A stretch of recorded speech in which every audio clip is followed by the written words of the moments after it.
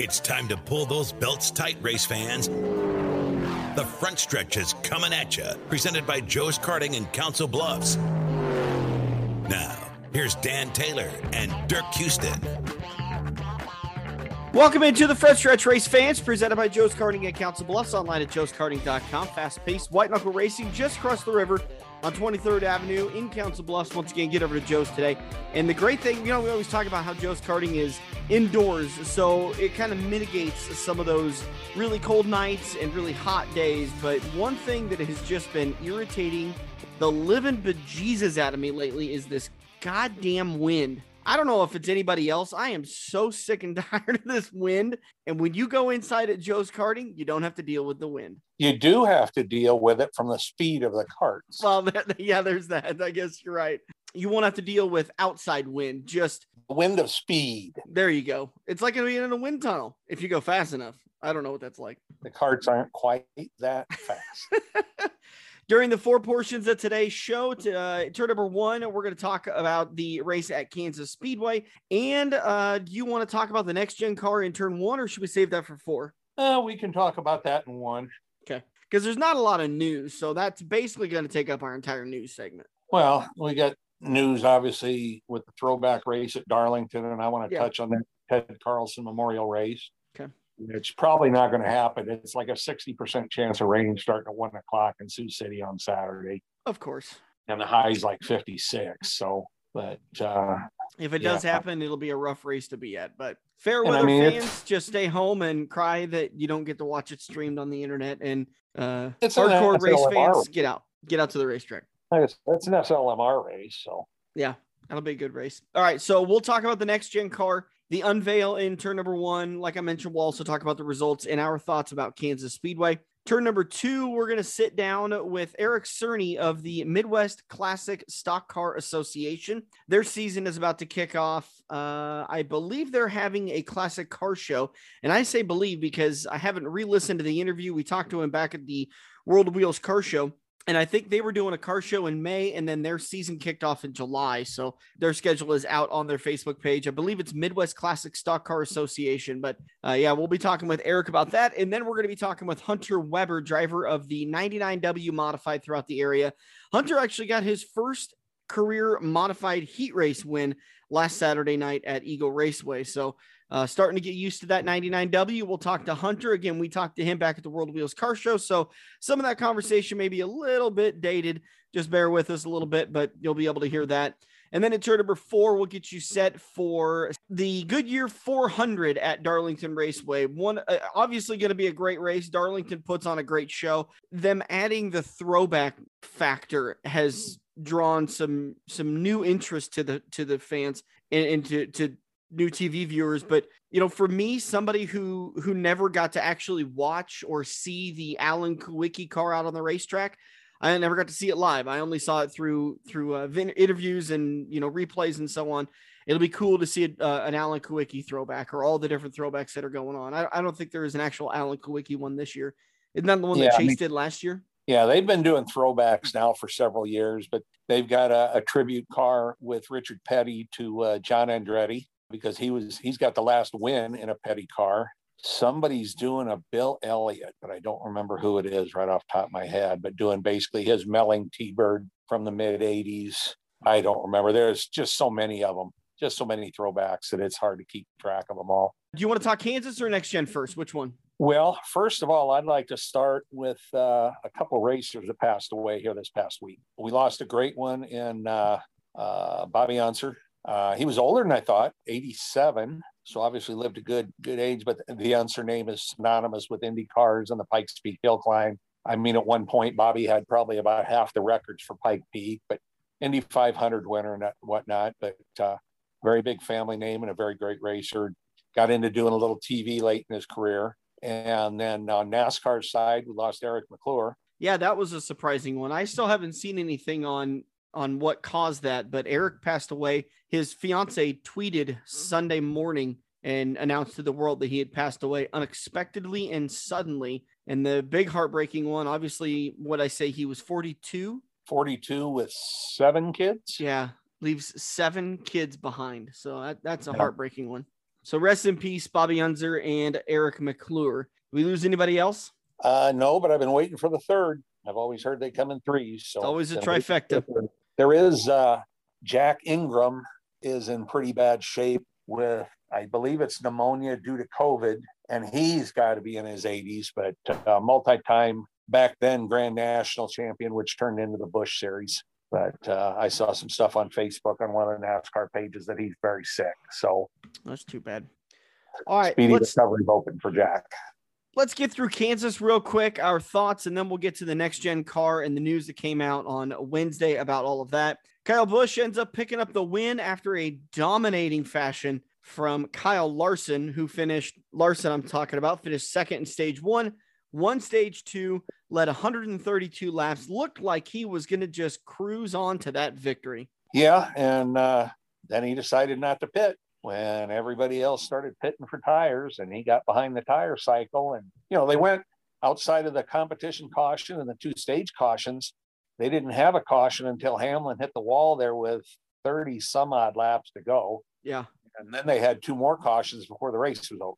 And was one of those the tire? The tire.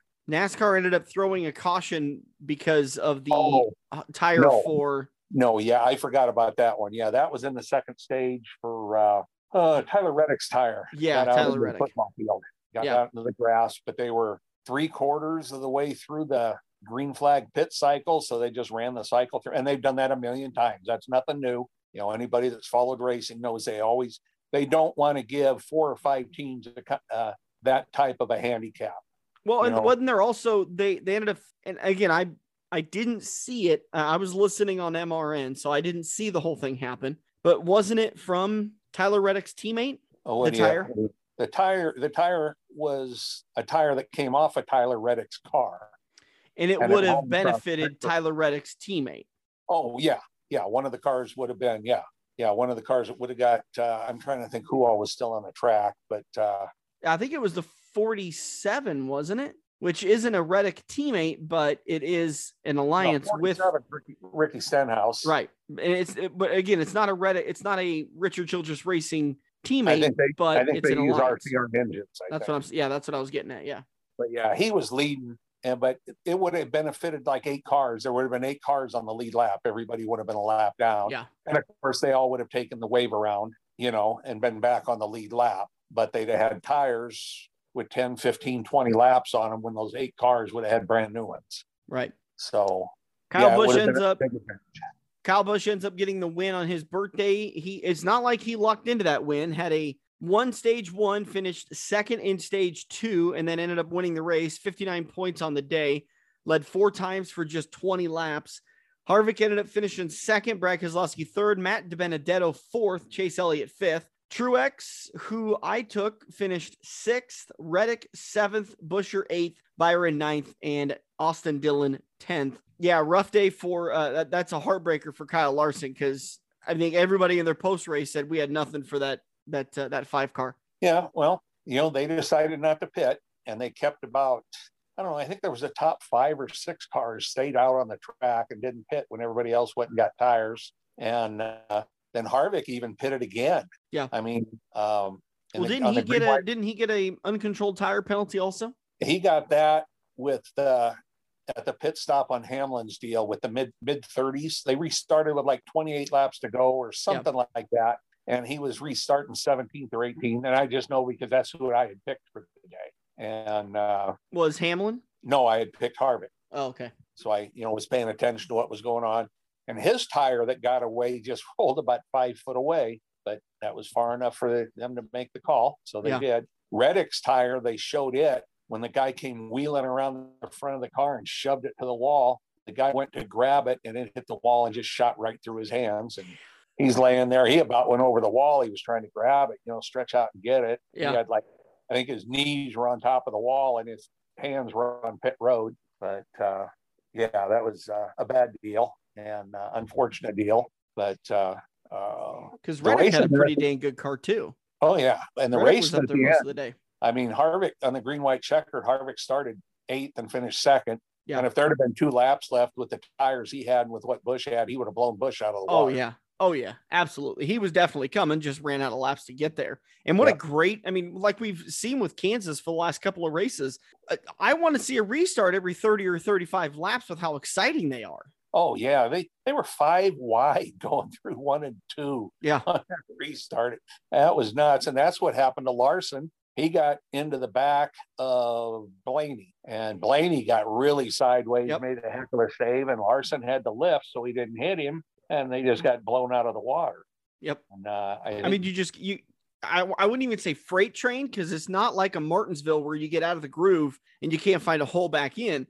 There's 5 or 6 cars passing you every half a second, every quarter second. I mean, it's nuts how quickly they blow by you at that racetrack when you get off. You know, you lose your momentum and you get off the speed a little bit. Yep, it happens in a hurry.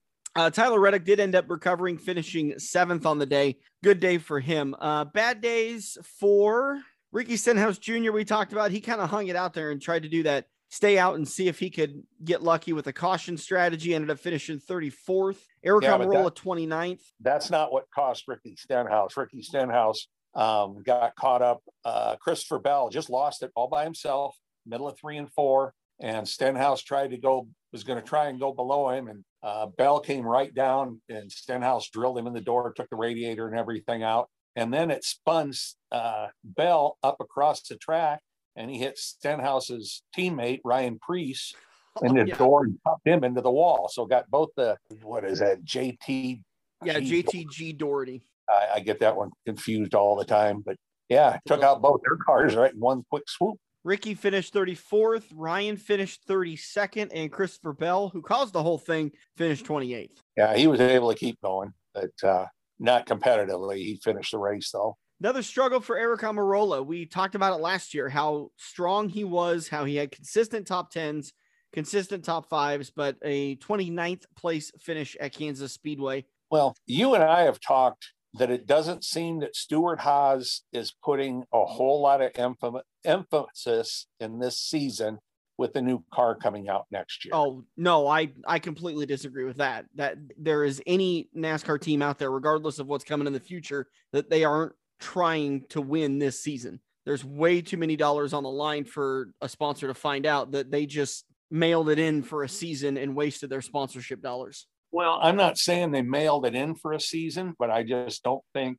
they are putting the effort in that they could be, because there's no excuse for that much of a decline in performance. I mean, we're 11 races in, and Harvick actually got a second. He finally sniffed a win. Where last year at this point, I think he had 3 wins already. Yeah, I think this is just the natural ebb and flow of NASCAR. We talked about, what was it, last season or 2019 season, that Chevy just, for the half season, was just terrible. I mean, new car. Well, yeah.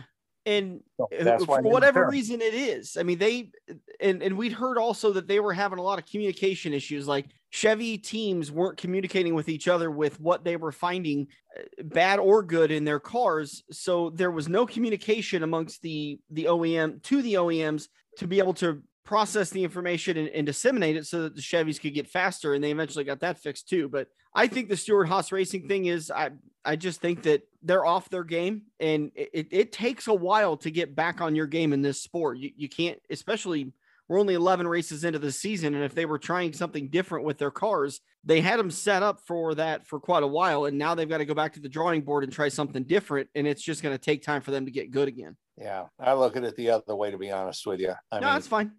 Like I said last week, you're right. So often it's okay to be wrong once in a while. Do you remember when we interviewed Allgaier, and that was when they were just switching to this car, and he ran 1 year in the car previously, and he told us, I wish I didn't run Cup last year. Yeah, because he learned a bunch of habits that he had to throw out the window. Right. And that's basically where Chase Briscoe is this year. He's learning the car, he's driving this year, and that's it. And then he's going to have to start over. So for him, this is basically a throwaway season. No other way to put it. I absolutely agree. But we shouldn't see Kevin Harvick struggle this bad. No, that's what I'm saying. Because they should be putting everything they have into making sure that, who knows, with Stewart-Haas Racing, with Kevin's age, this may be Kevin's last year. Next year may be Kevin's last year. you can't take a season off with somebody as talented, as experienced as him. We should see all of their force going into ensuring that he is in the championship and has the best opportunity to win. Yeah. Well, he'd have probably won that race the other day because he just started that last restart probably in third or fourth if he hadn't had that tire penalty. Yeah.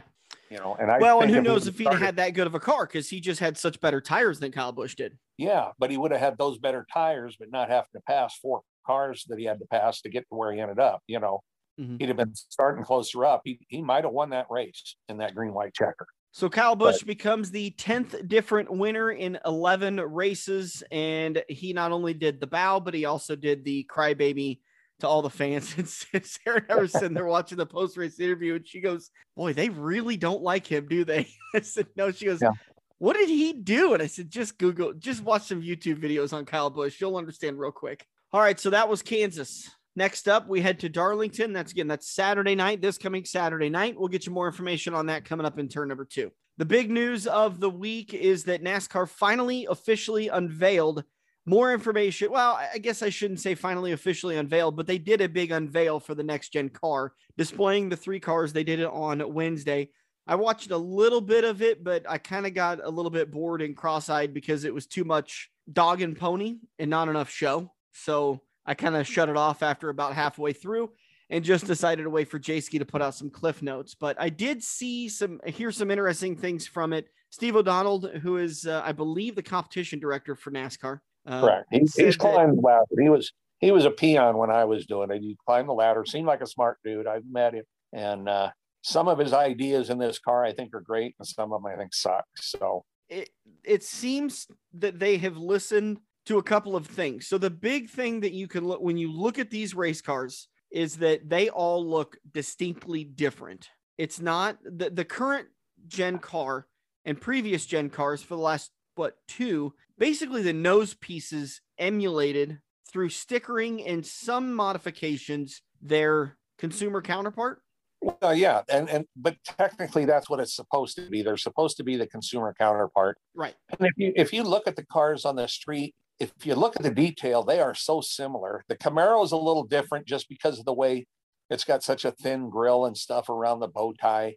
That's a little bit different. But in these cars, they don't do anything with that area. It's a solid piece. There's no, all the air flows underneath.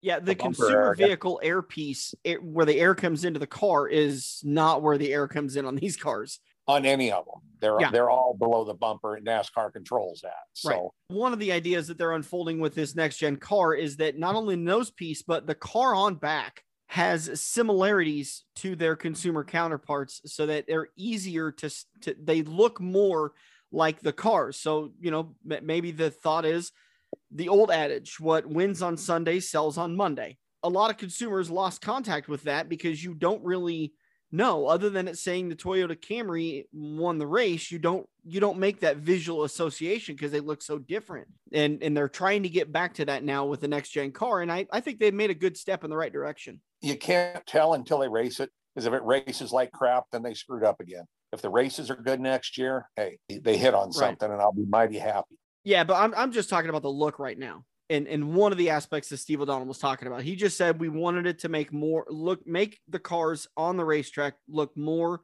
like the cars that are on the sales floor and out in the consumers that are being driven by the consumers. So that was one aspect. The other aspect was less aero dependent and put more racing back in the driver's hands. And one thing that, before I shut it off, I did hear an exact quote from him was, these cars will be tougher to drive in the corner. So I think that's going to be, that'll make some drivers happy for now until they don't like their car. And then they'll be really mad.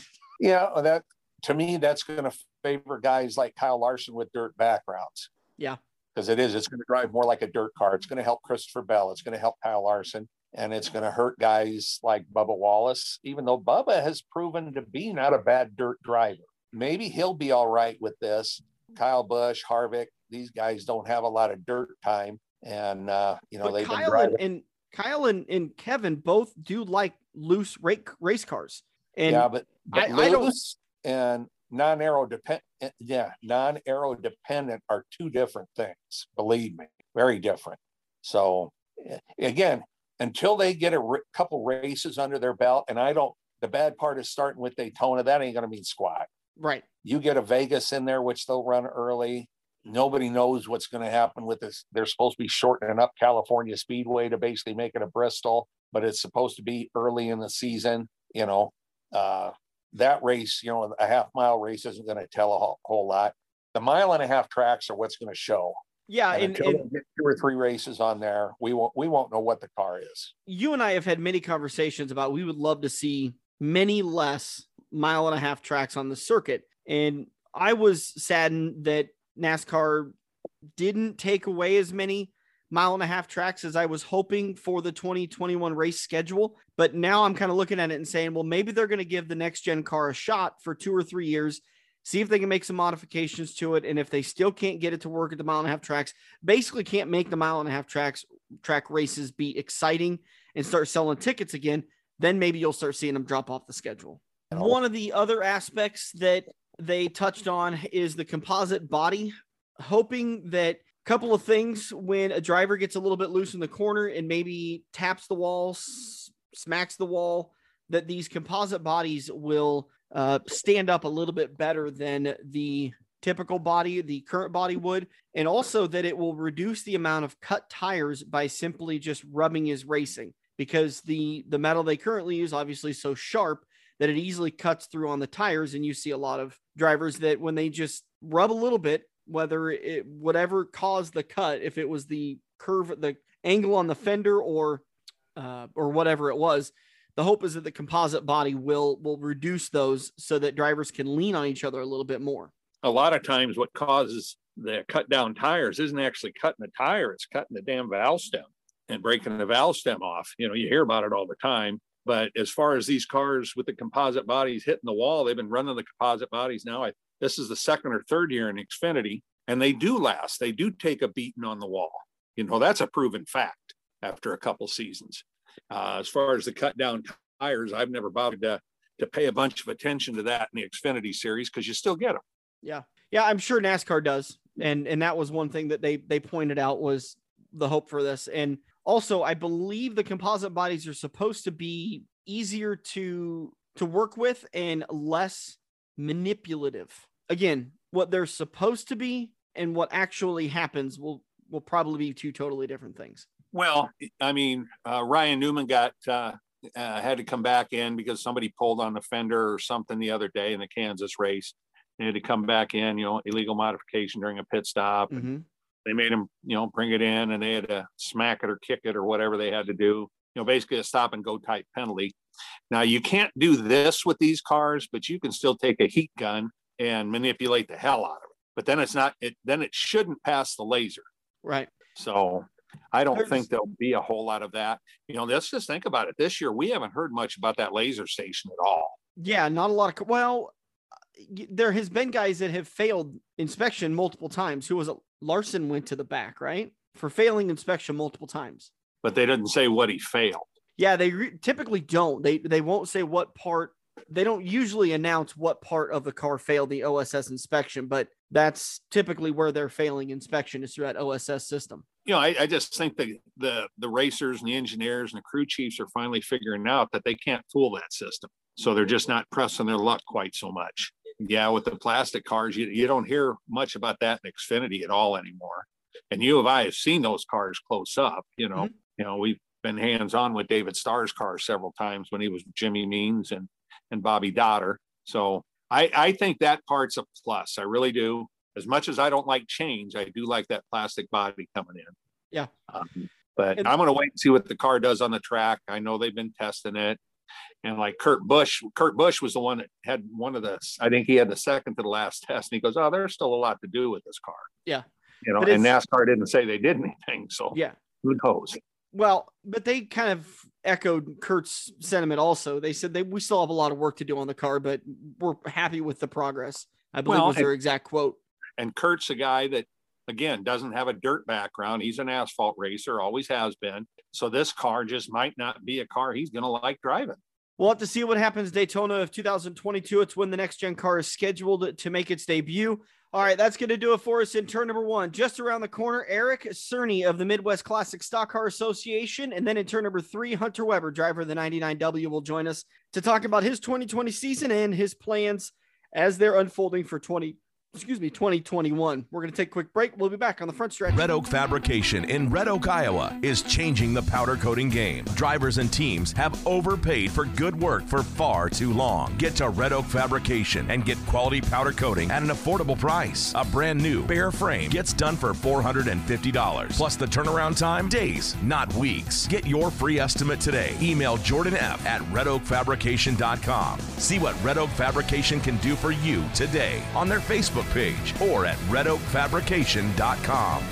Every race car driver has run into the same problem. It's well past normal parts store closing hours, but you need that one to finish your car. The guys who brought you White Knuckle Racing by the River bring you Joe's Karting Racing Parts and Tire Store. Open until 10 p.m. Monday to Thursday and open until 11 p.m. on Friday and Saturday. A parts store that fits your after-hours schedule, and you can turn a few laps at Joe's Karting while you're waiting for your part to get pulled from their warehouse. joeskarting.com for more information.